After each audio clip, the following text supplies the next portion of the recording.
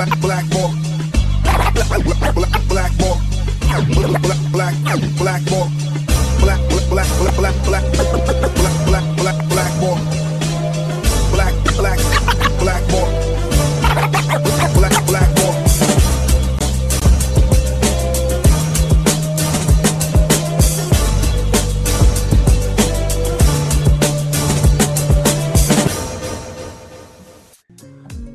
What is up, everybody? My name is James D. Fiore, and this is Blackball. In Canada, we found out during the pandemic that several companies that were owned by the Plymouth Brethren Christian Church, aka the Plymouth Brethren Crazy Cult, were given sole source contracts to bring in PPE for the pandemic. Now, these companies were not companies that specialized in any of these types of products before. In fact, one of them, called Klondike Lubricants, which is the company that the Klondike Papers were named after, imported and sold oil, like industrial oil, harsh weather oil, and things like that. So it was bizarre to a lot of people to see companies like that being awarded contracts worth sometimes tens or hundreds of millions of dollars when they didn't even specialize in the equipment that they were responsible for bringing in. There's also been, in a couple of countries, including Canada, complaints about the quality of the PPE that came in. But what I wanted to do over the last month is try to figure out a way to expose the businesses that are owned by the Plymouth Brethren Christian Church, and also the network in the UBT companies that are all owned by the Plymouth Brethren, the obscene amounts of money that they make. And I wanted to find experts who could help us sort of unpack how the political connections work, how the business connections work, and how much they profit from the political connections. And I was pointed out to this guy maybe, 6 months ago, I think. And we've been trying to work out a way for him to come on the show, and we found a way. And so I'd like to welcome my guest today. His name is Damien Hasty. Damien, how are you, buddy? I'm good. Thanks for the invite. It's great to be on, James. Hope you're well. Thank you. I hope you're well as well. So before we get into sort of the nitty gritty here, you're not an ex-Brethren member. No, not at all. And probably similar to you, up to May 2020, I never heard of the Plymouth Brethren Christian Church. Yeah, that's me as well. So what made you decide to sort of embark on this? You have a website called openandcandid.com where you have a treasure trove of documents and research and information about the businesses owned by the PBCC. What was the motivation to get you started?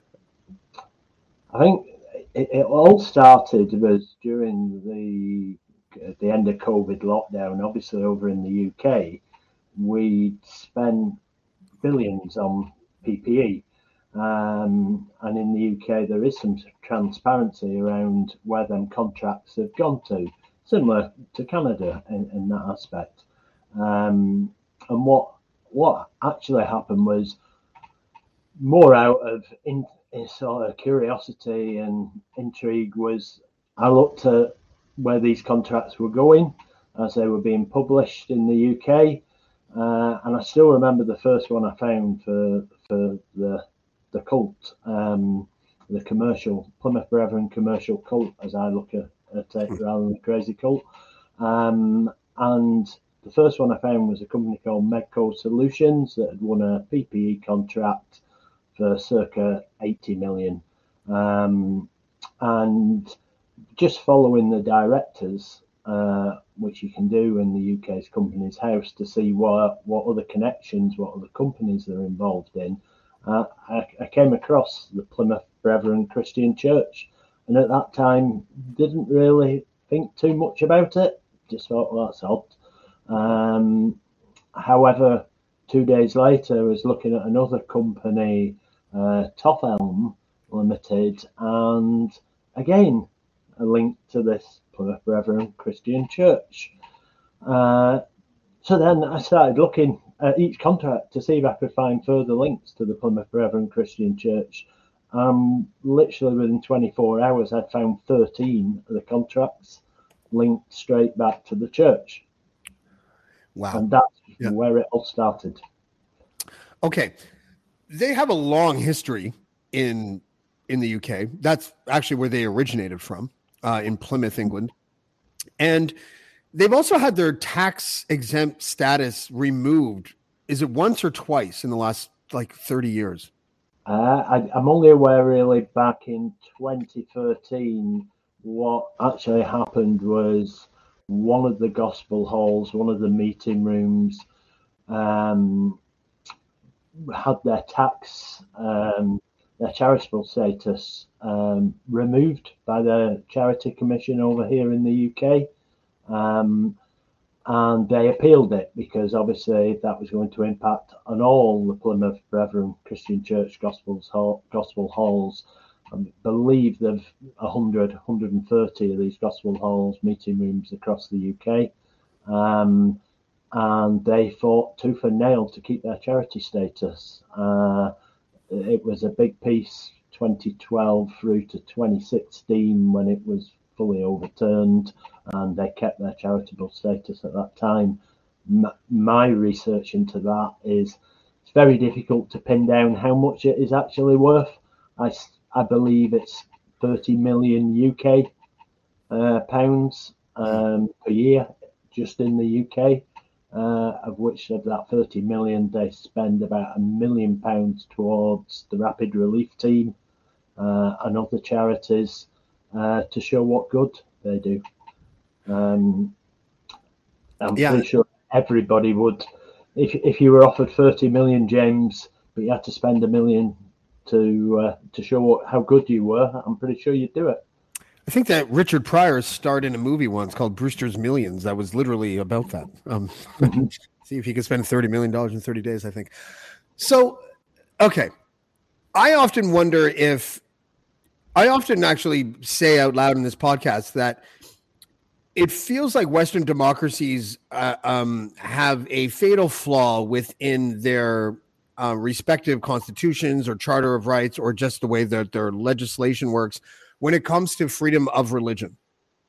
And I still think that, but I'm also thinking now on the, I mean, it seems obvious when I say it, but the Plymouth Brethren are probably exploiting the freedom of religion and then finding a way to monetize that exploitation. Is that a fair assessment? Yeah, I think it is. My personal view is that the church obviously was a church to start off with, but under the current leader, Bruce Hales, it has become a commercial enterprise which hides behind the church. And in reality, for me, you look at, as you say, the Western democracies and the governments, and there is this, well, people are free to follow their religious beliefs. But at the same time, I have no problem with them following their religious beliefs, other than some of the well-documented issues regarding separation, child abuse, and things like that.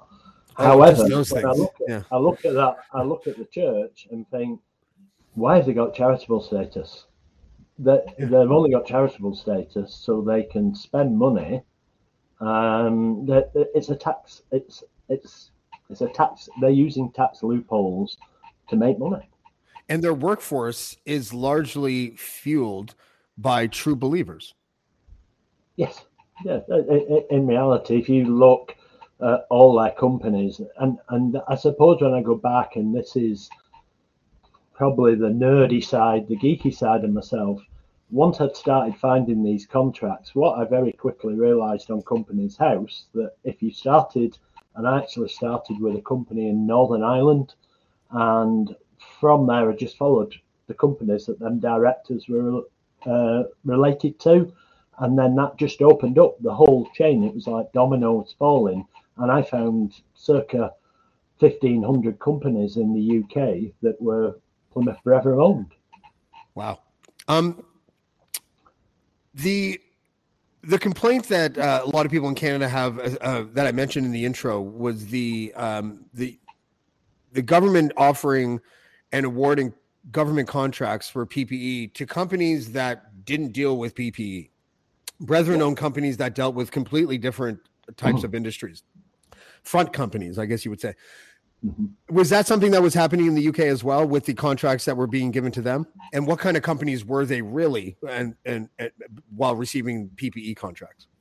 I think one of the things that probably the hardest thing to explain to people is that in the UK, if I look not just at PPE but look at the rapid antigen tests, lateral flow tests, whatever you want to call them, they won on them as well. They won circa 2.2 to 2.5 billion pounds worth of contracts in the UK.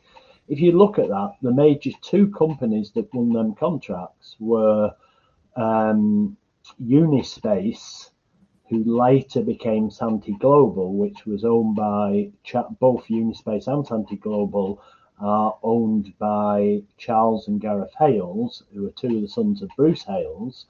And the other big winner is a company called Medco Solutions. Medco Solutions didn't exist until the end of March 2020. It was a newly incorporated business with two directors, brothers Ross and Luke Robertson. Ross Robertson worked for Unispace up until that point. So, and the Medco Solutions in Australia and in the US is owned by Dean Hales, brother of Gareth and Charles, and son of Bruce. So the two biggest winners, and they equate to about 1.9 billion UK pounds of the 2.2, are directly sons of Bruce Hales. And within that, Unispace were an office design firm. So if you were a company looking to redesign your facilities in your offices, Unispace were one of the companies that worked in that market. Medco Solutions, as I said, didn't exist. Huh. Okay. You sent me a bunch of images, and I'm going to post them one by one and then ask you to sort of unpack it for us. Okay. Because I noticed that there's certain terminologies that the UK uses, like over here, turnover means the rate in which employees come and go inside a company. But there, it seems to have a financial definition. Yeah. Yeah. So turnover in the UK is basically the gross sales. So how many sales they made in total. Okay, that's good to know. Okay, so let's start with this one. What are we looking at, and why is it significant? So this is a tweet from 2014. Grant Shapps is a Conservative MP. He's been Transport Secretary. He's currently the Business Secretary. Quite a controversial guy. But moving aside from his background, this picture is taken alongside another MP at a company called Havwoods.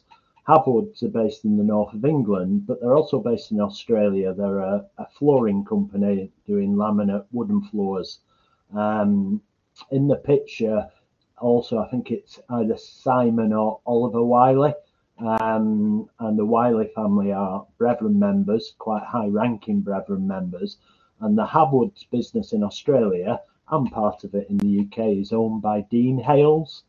Now, one of the things that I've looked at is where the Brethren are really, really strong from a commercial perspective is that they lobby their Conservative MPs all the time.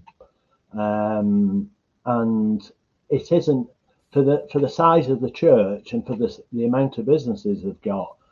You can find so many pictures of MPs at them businesses, and that is they're actively lobbying. But what is interesting is how high up it goes. So you've got Grant Shapps is in the UK cabinet.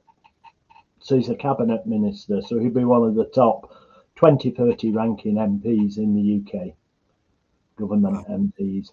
So I've got pictures of him, Richie Sunak, the PM, Suella Braverman, the Home Secretary, Jeremy Hunt, the Chancellor, all visiting. So on this picture, if you look at that, that was taken from April last year.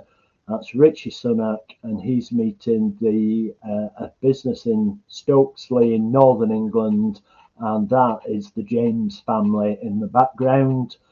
predominant Brethren people who do have connections actually to the Wileys as well, at Harwoods.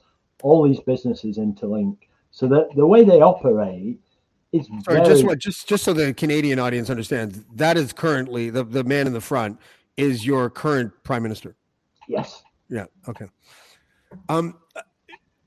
Is there no appetite in the British press to ask cabinet ministers in a scrum or whatever, are you comfortable doing business with people who oppress women, who oppress gay people, who cover up child abuse? I don't believe that. We get some. I've had some coverage. We've had the Sunday Times cover it, which is a leading Sunday newspaper. The Times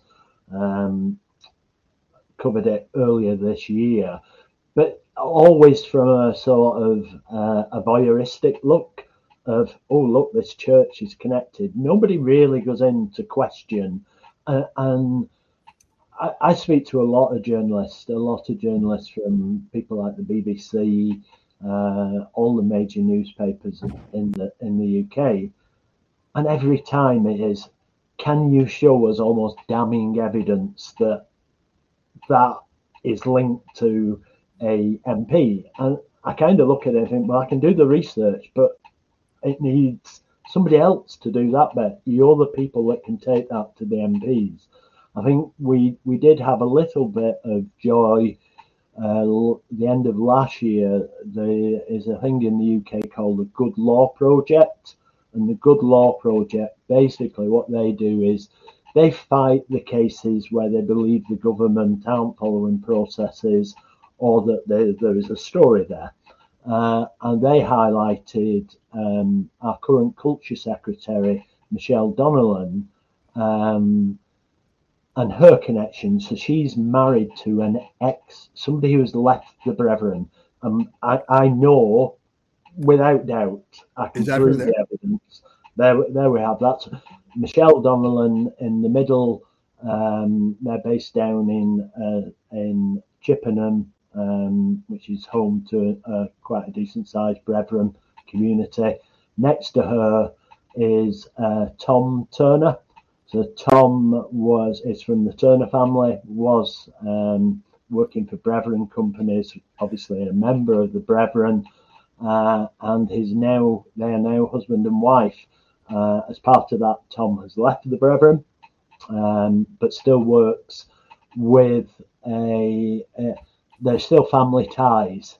A number of the Turners work for a company called Stronghold Global, who have also supplied PPE according to their website.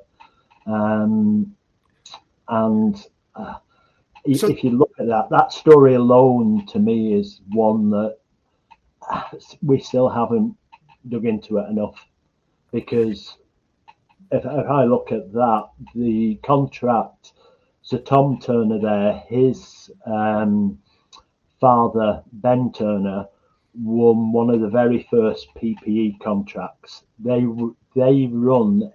His father runs a company that supplies shoes. So safety shoes for hospitals, for nurses, doctors, etc. A company called Top Elm. And when you look at that, they were one of the very first, in the first 3 contracts awarded without competition in the UK when the pandemic started. I think they were number 3, the first British company.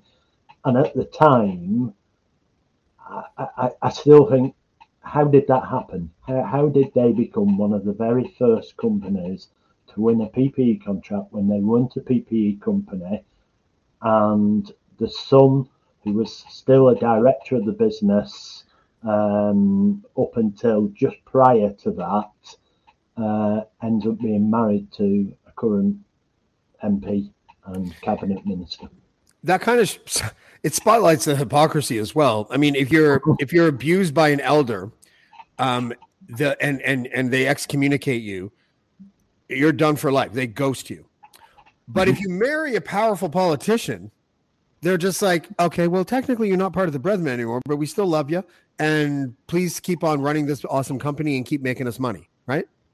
So I ended up with a contact within within the company that Tom Turner worked at. So a brethren-run company, and basically him and his two cousins had left the brethren, yet the brethren still deal with them. Their family still go into that premises of that company, offering support and working with them. And where else in the brethren would that happen? Yeah. Where there is power, it's total hypocrisy. It must have been awful when they first got together because they couldn't even eat together. I'll take you out for dinner. Table for one. I'll take care of the check before you get there. Right? Okay. Let's take a look at this. What are we looking at here? So this one's always interested me, again, because no journalist seems to have really picked up on this. Within the UK, all government contracts, similar to Canada, are published. If you are to go in and look at this and search for Santee Global, which is the Hales, Charles and Gareth Hales, sons of Bruce, they own Santee Global. If you went in to search for a contract for Santee Global, you would not find this contract. However, if you search for Sterilab or Mornington, you would find it. It's only when you open the contract that you find out that Santee are actually behind the contract. And Sterilab is another brethren-run business, which is why it was picked up. But to me, that says that's a joint contract. So why isn't Santee Global's name even on the front page? Did Santee's they own that company? So Sterilab own it. They were part of the South African brethren that came over. Well, South Africa, when they left South Africa in '99, they moved to various parts, Canada. Hold on a second. Australia, They left South Africa because I guess apartheid was over and they didn't feel welcome anymore. Is that the idea? I'm not sure of the full story. I've heard a couple. Let's just go with that, Damien. Okay. Mm-hmm. Yeah. So yeah, I mean, this is a £273 million. I don't know. I'm not sure what the current exchange rate is with Canada, but I'd imagine that's at least $300 million. Contract. Oh, more than that. It's probably closer to 400 million, I would imagine. Yeah. Lacks transparency. No, it's and so why would they? Okay, what would be the motive to hide the other company's name? Like, if they're both owned by brethren, why is it important that one company is shielded? Is it because that company had nothing to do with the type of contract they were receiving? I think part of it is obviously Santee Global is linked to originally the Hales owned Unispace, the office design business, and they sold Unispace towards the end of 2020, and then formed Santee Global. Unispace has been in the news in the UK quite a lot around the contracts for their PPE. I genuinely, it could just be a clerical error, but it seems odd that the company that one of the biggest PPE winners are almost hidden away on the testing side of things. Mm-hmm. This isn't PPE. This was for the rapid antigen testing. Okay.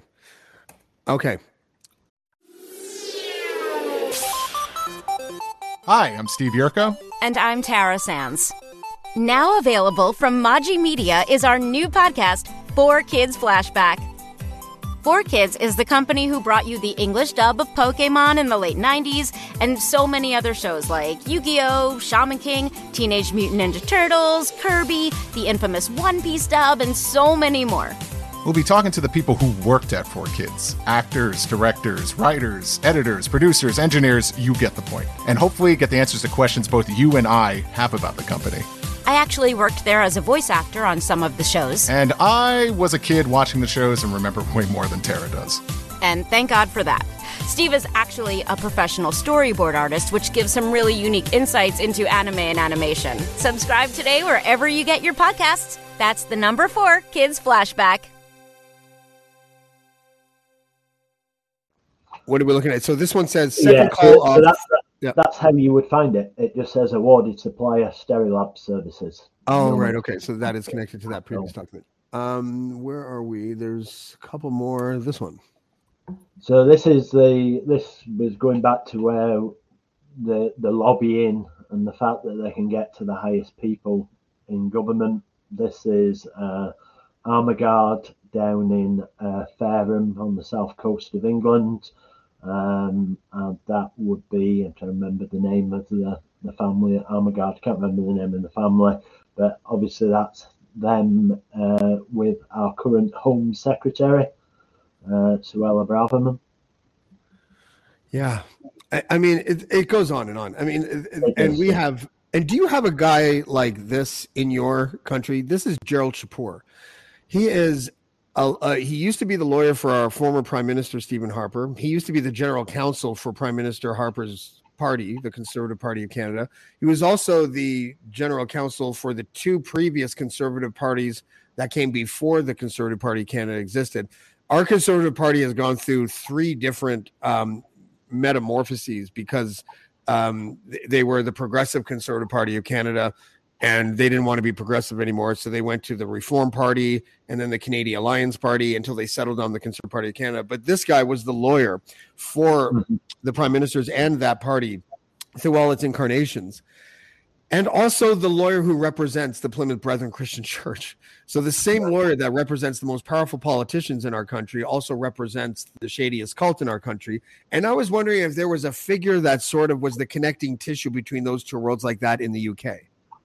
Not that I'm aware of. There is a company, a law company in London that definitely represents the Brethren on a number of occasions and has a lot of high-profile clients, but no individual, I would say, from a legal perspective. It is slightly different from a business, sort of whether that be the accountancy services or the business creation.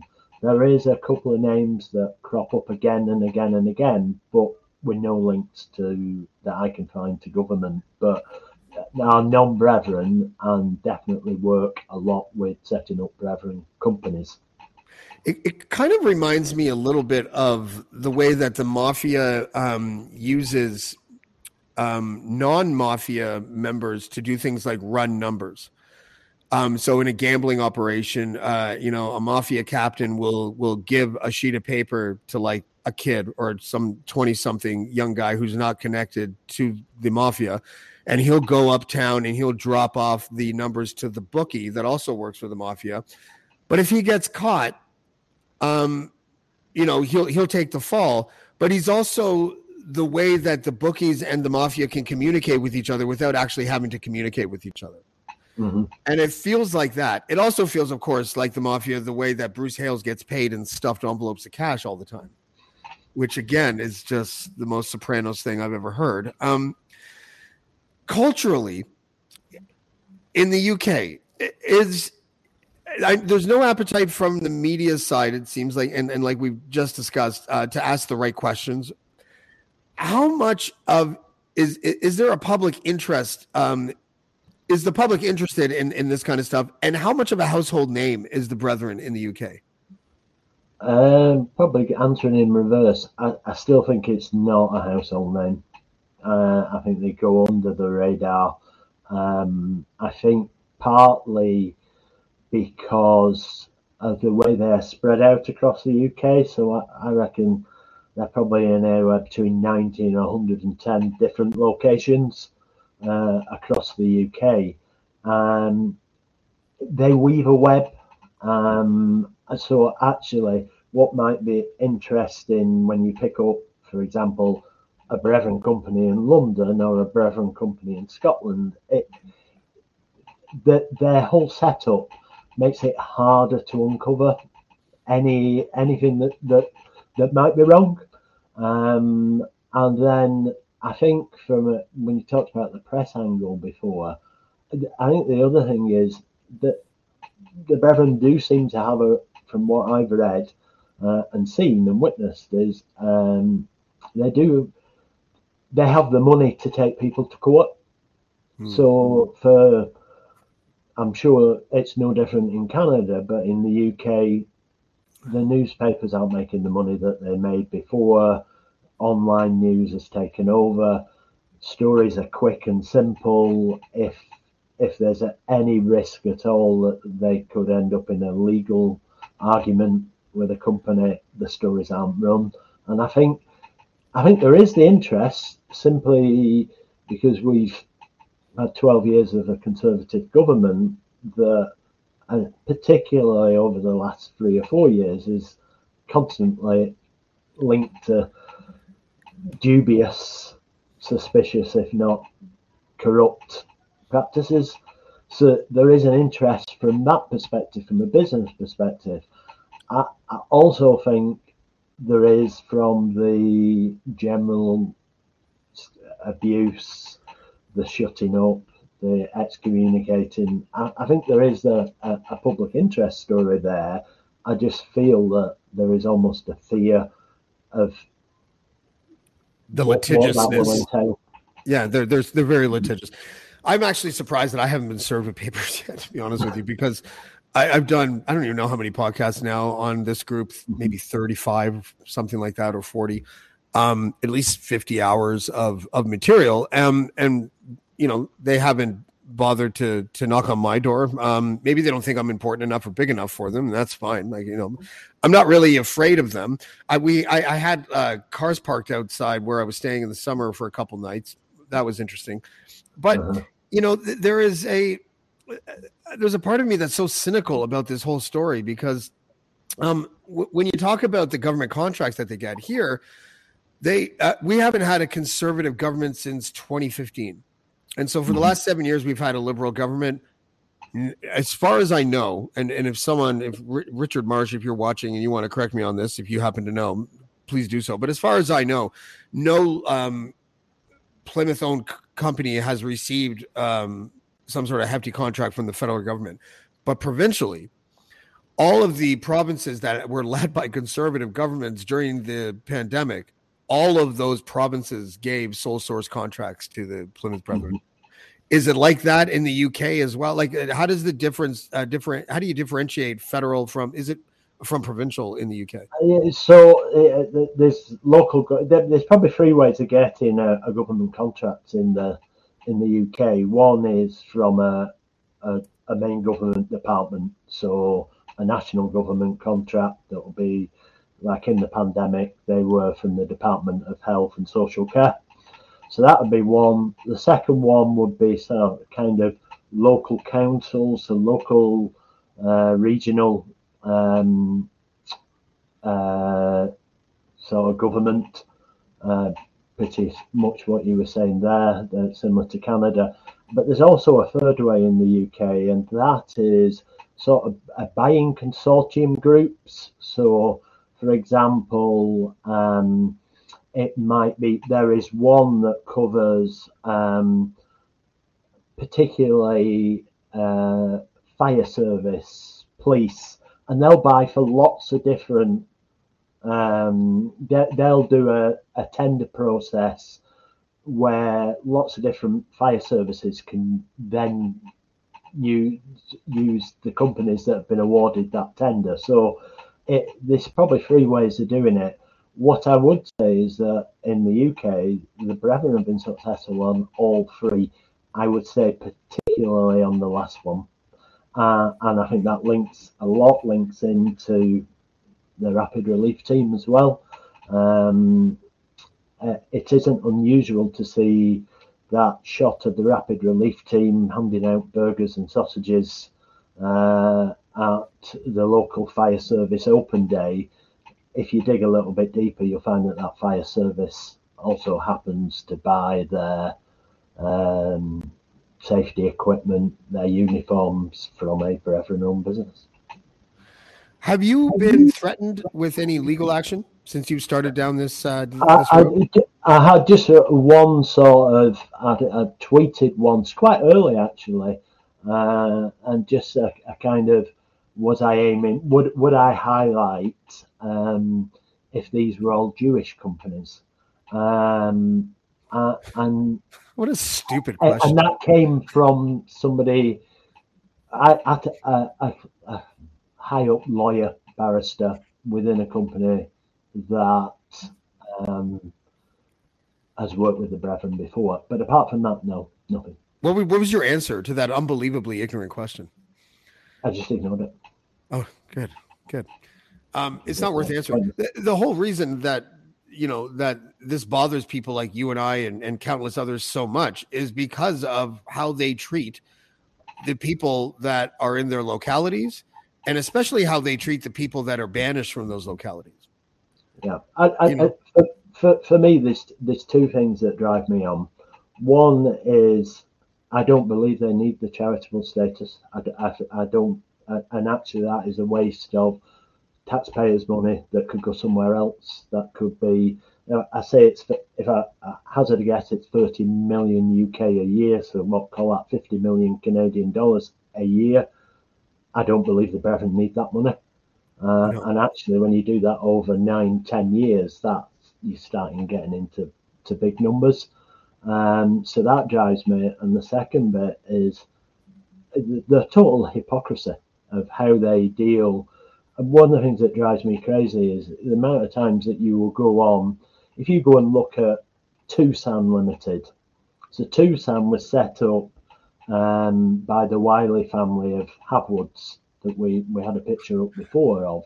What a name! What a name for that family. Because they are pretty wily, aren't they? Yeah. So that business, Tucson, is actually owned by Dean Hales and the Wileys, and Tucson was set up by the Brethren.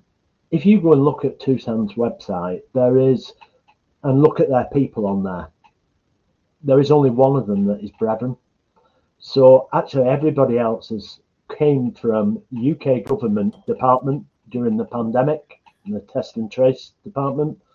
And you look at that, all them people on there are non-Brethren. So they're using people that aren't Brethren to make their money now. I think this will be more and more to the fore, that where a company's successful or they see an opportunity, that they'll use non-Brethren people to make their money if they've got the connections and the background to drive that business forward. They talk all the time around, they big up their diversity within these companies, the fact that they're anti-slavery. And you go and look at the day-to-day of a Brethren family or people that have been excommunicated or left the Brethren, it is totally at odds with what they are doing and the way they preach. You'll see rapid relief teams at events that are totally against what their church is really like. So it's all a mask, it's all PR. I wonder if there's a way to get the media. I mean, I've been thinking about this for so long, and I feel like I'm treading water, I guess. But I mean, the media right now really loves social justice stories, for better or worse. But I mean, it'd be nice to feed the British media stories about the 2 or 3 cases that I can think of off the top of my head where a member of the Plymouth Brethren, came out as gay or was caught masturbating, and they got a Plymouth doctor to give that person pills that would chemically castrate them. Or the oppression of women, the systematic oppression of women. We had Laura Payne on. Mm-hmm. She's from San Antonio. She's an ex-member. And she described being a woman inside the Brethren as basically like being a slave, indentured servitude, the way that they're not allowed to speak unless they have permission. Jesus Christ, there's no Italians in the Brethren then. It's impossible. I'll tell you that right now. There's not one Italian woman or Dominican that I've ever met that would need permission to speak. But these are the kinds of things, like when I see pictures like this one, and when I see pictures, and this is Michelle Donlan. She is is she the MP for Chippenham? Is that? Yeah. And she's also the cultural minister. Is that right? Yes. All right. She was a cultural minister, and before that, she was the education minister for a day. And prior to that, she was the universities minister. So it's almost as if she follows roles that our brethren member can't go to university. So Okay. Donnellan was the university minister, and then to become culture minister, it's laughable. So if there is a member of the UK press that is listening or will eventually listen to this, ask Michelle Donnellan, do you feel comfortable awarding contracts to companies owned by a cult who oppresses women systematically? And see what she said. Like how? I mean, I'm sure she'll pivot out of it. She'll be like, "Well, I'm not sure, if I understand what the question." Like she'll find a way to pivot out. But the question needs to be in the ether. It is shocking to me. And it's not just the UK; it's Canada too. I think Australia probably has a better track record than both of our countries when it comes to sort of calling truth to power in this thing. But these are the kinds of questions that are going to chip away at this group, and they're just not being asked. I noticed in your Twitter bio that the Times have dubbed you. What did they say? That you were a professional researcher. What did they say again? Yeah, research. I can't remember the exact words that they used. That your site, Open and Candid, is an investigative platform. Yeah. Do you have relationships with members of the press at all? And so basically through my research and what I've tweeted, yes, I have built up a network. I do have connections, both TV and mainstream national newspapers. The appetite, unless you've basically done the work, isn't there? You guys are the tabloid capital of the world, but all your tabloid papers are conservative, aren't they? Yes. Well, apart from the Mirror, yeah. Yeah. I don't know. It's a tough one. Like I can understand why people get really frustrated going down this rabbit hole, because the rabbit hole goes forever, and the light at the end of the tunnel is when you give up and climb back up. Mm-hmm. Right. But I still believe that. I think one of the problems that the Brethren have got is there's too much money now. I put an article up on only yesterday regarding where some of the money goes via the Universal Business Team. That they've restructured in the UK. Who owns the Universal Business Team? So UBT. They've moved it across to, I think, away from a charity. And I think the reason they've done that, without knowing that, I can only hazard a guess, is that that's transparency. The other bit is that the charity, the Grace Trust, which owns UBT in the UK, actually has too much money. They are sat on, at the end of last year, 52 million in the bank as a charity. That's after giving 30 odd million away. So that they're struggling to give that money away. I also think the money will corrupt in the end. One of the big pieces I'm doing at the moment looks at how much, if you look at a typical Brethren community, and I'll use a couple in Scotland that I've looked at, what it seems to me is they run probably between 90 and 150 people in each community. That might be 30, 40 households. But within that, that's literally only usually 7 or 8 families with the odd person that's married in. Within them 7 or 8 families, you will find that there is usually 3 or 4 businesses worth 4 million Canadian or 2.5 million UK. So, and that's in assets. So actually, if they sold them businesses, they're probably worth a lot more. So the money's there. There's so much money. Where does it stop? And I think money will be the thing that brings them down. I'm sorry, I'm asking you a question that I don't know the answer to, and I don't know if you do either. But just when you're talking there, I thought of it. When it comes to taxes, I'm wondering why Bruce Hales hasn't been audited when there is clear evidence that he receives cash from all around the world all the time. Do you know of anything of any time he's been audited in the past? I don't. What I will say is the links between Australia and the UK are significant in both government terms. So I think, without any proof, but it's something that I have wondered, and if there is any possibility of it. I'm not saying there is or there isn't, but some of the names involved in Australia and the UK government have links to the Brevin in both countries. And I'm amazed that Hales hasn't been looked at further. And in the UK, I just, one of the things I regularly come across, probably since starting this, is the surprise, really, that if you want to commit a fraud, go big, make sure it's complex in size. Because in the UK, only one person's been done for insider trading in the last 8 years. So our actual policing and auditing of anything financial is really poor. And I'm not convinced Australia is any better. Yeah, the Americans are like that too. After the financial crisis, the only guy to go to jail was this low-level brown person. You know, it's like the Big Short. I always remember in the Big Short at the end of that film, them saying all these bankers were sent to prison, and they said, not really.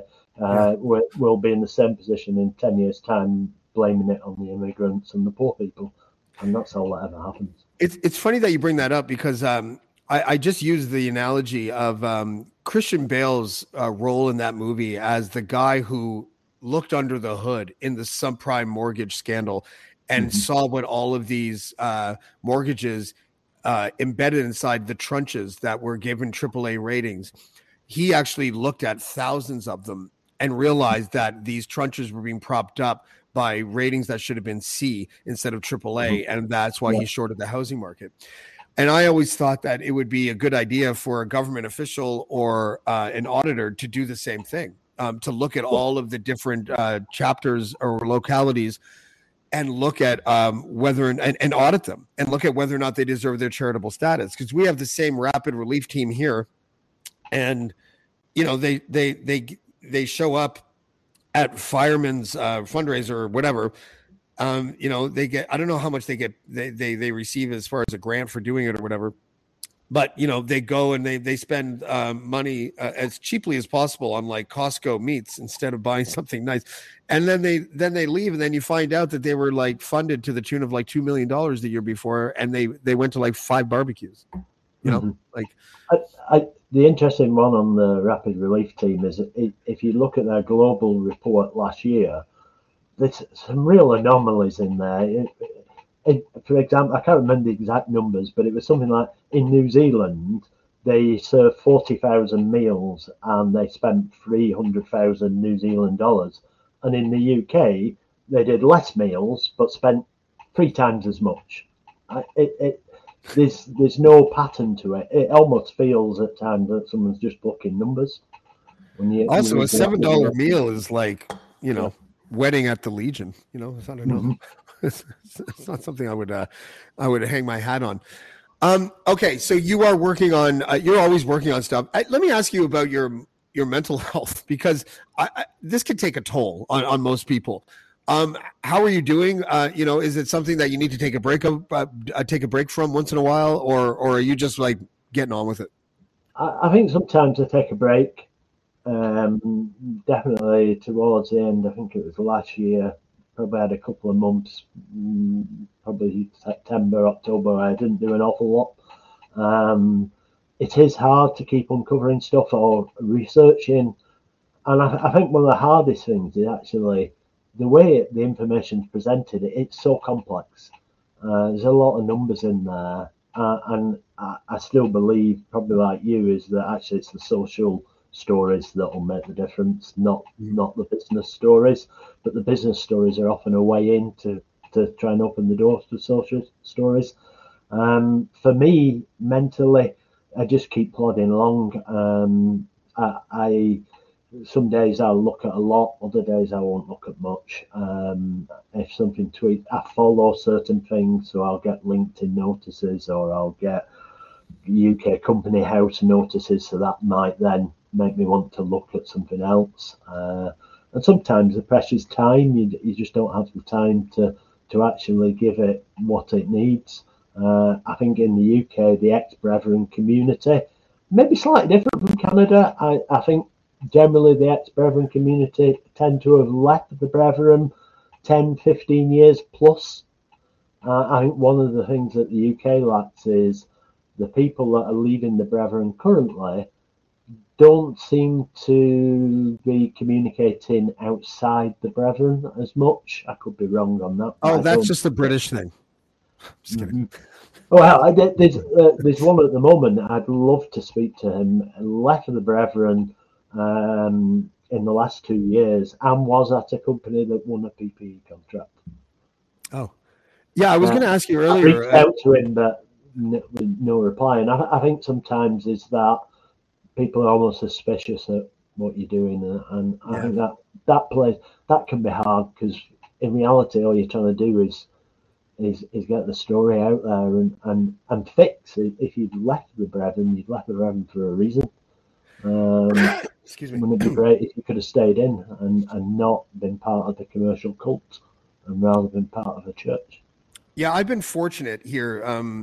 I haven't done a lot of reaching out because I have people reaching out to me because of the courageous people like Cheryl Hope and Richard Marsh, who have come on my show several times. And that has just resulted in people reaching out to me. I'm not sure how comfortable I think I've done it once or twice, but I'm not sure how well received I'm going to be reaching out to an ex-Brethren member that's just trying to live their life.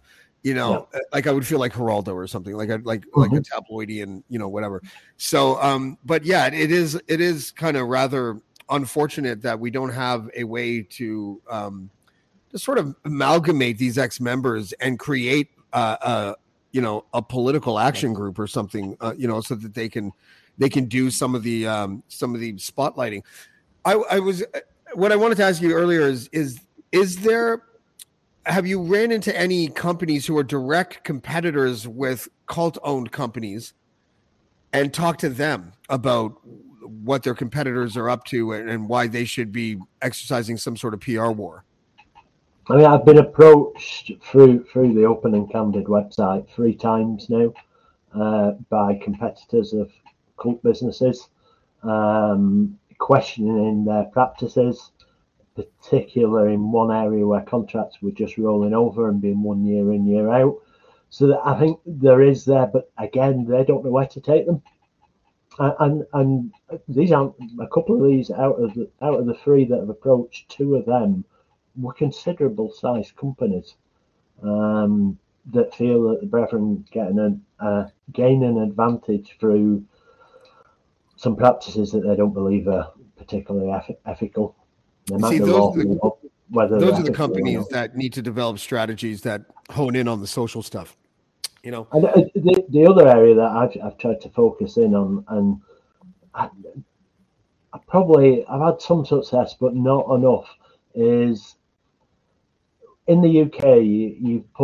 I talked about the sort of 3 ways that you could win a contract. So you could go on to you could win a tender, but you win that contract with other companies.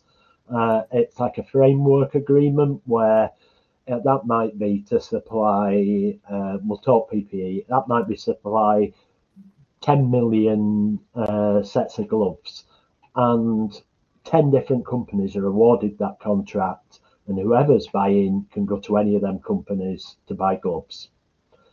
What isn't unusual in the UK is to see there's 10 companies won, and 5 of them are Brethren-owned companies, different companies. And my question there, and I keep asking this, is if I'm the buyer, if I'm the person awarding that contract, I don't know them 5 companies are linked. Mm-hmm. Yeah. Which to me then says that they've got a control of the market. Yeah, they're like Nestle now.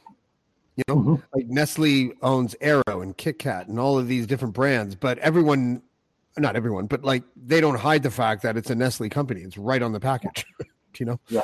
And there's a reason why they don't do that there. Well, listen, I found this really interesting. I would love to have you back. Every time that you unearth something new, you are welcome to come back and share it with us anytime that you want. I'd love to, James.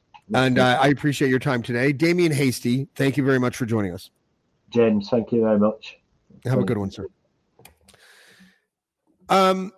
Yeah, he's another one of those guys that does the heavy lifting. Like, I'm not even qualified to try to research businessy stuff. I get confused. I didn't even know what turnover was as far as UK lingo goes, because I guess I was too lazy to Google it or something. But I love having guys like that sort of in my network, because I'd rather surround myself with competent people than try to pretend that I'm competent at something. And Damien Hasty is one of those guys. Richard Marsh put me onto him months ago and told me, you got to follow this guy. He's a brilliant researcher. He knows what he's doing, and he's motivated. And this is really what gets me going in a positive way and gets me excited about the possibility of this organization being dismantled slowly but surely, is that he's motivated by justice. He's not motivated by money or a sense of vengeance or anything. And that is not a shot across the bow at ex-members, obviously, but to have someone that isn't motivated by that is motivated solely by this like obvious perception that a lack of justice is taking place and that corruption is probably afoot, is to me one of the greatest allies that you could have on your side when it comes to this kind of stuff. So again, my big thanks to Damien Hasty for coming out today. I appreciate that. I'm just looking at my calendar now. On Tuesday, I have an epidemiologist on. His name is Eric Fiegel-Ding. He is a CNN correspondent, I believe. He's got a massive following, I think of like 800,000 people online. And he's just going to talk to us about the latest chapter of COVID, the latest variants, how we should be interpreting the isolated and somewhat anecdotal cases of vaccine injuries, because they are happening, just not to the extent that Chris Guy would say that they're happening. But we want to make sure that we tell the whole story when we talk about certain subjects. I am not afraid to say that vaccines are hurting people sometimes. I'm still pro-vaccine. I am vaccinated, so are my kids. But I think it's just it's interesting to have a medical professional on, so I don't have to sit there and pretend that I know what I'm talking about when it comes to this kind of stuff.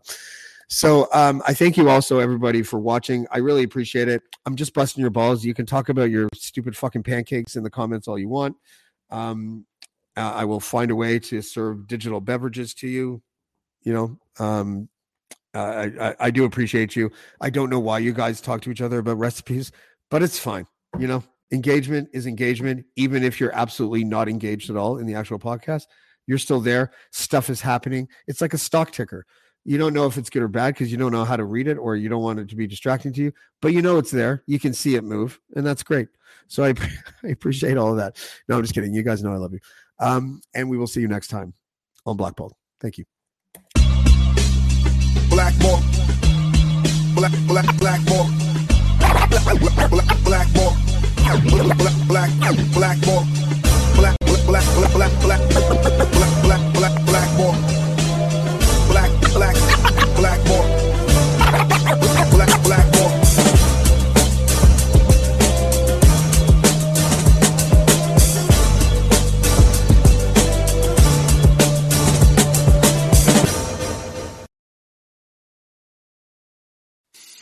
I'm Matt Kundle, host of the Sound Off Podcast, the show about podcast and broadcast. Since 2016, we've been speaking with amazing people who have populated your ears for decades. Legendary broadcasters, research wizards, talent experts, podcasters, voice talent. Almost 400 stories, all for free. Subscribe or follow the Sound Off Podcast on Apple Podcasts, Spotify, Amazon Music, or at soundoffpodcast.com.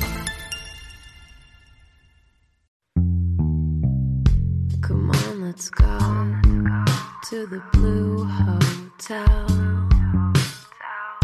I wanna live at the Blue Hotel.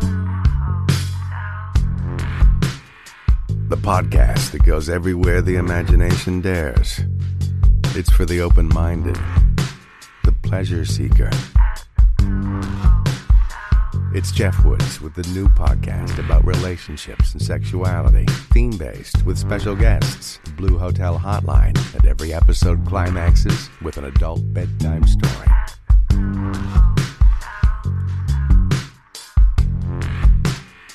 Get a room and listen in at the Blue Hotel. Begins Friday, September 23rd.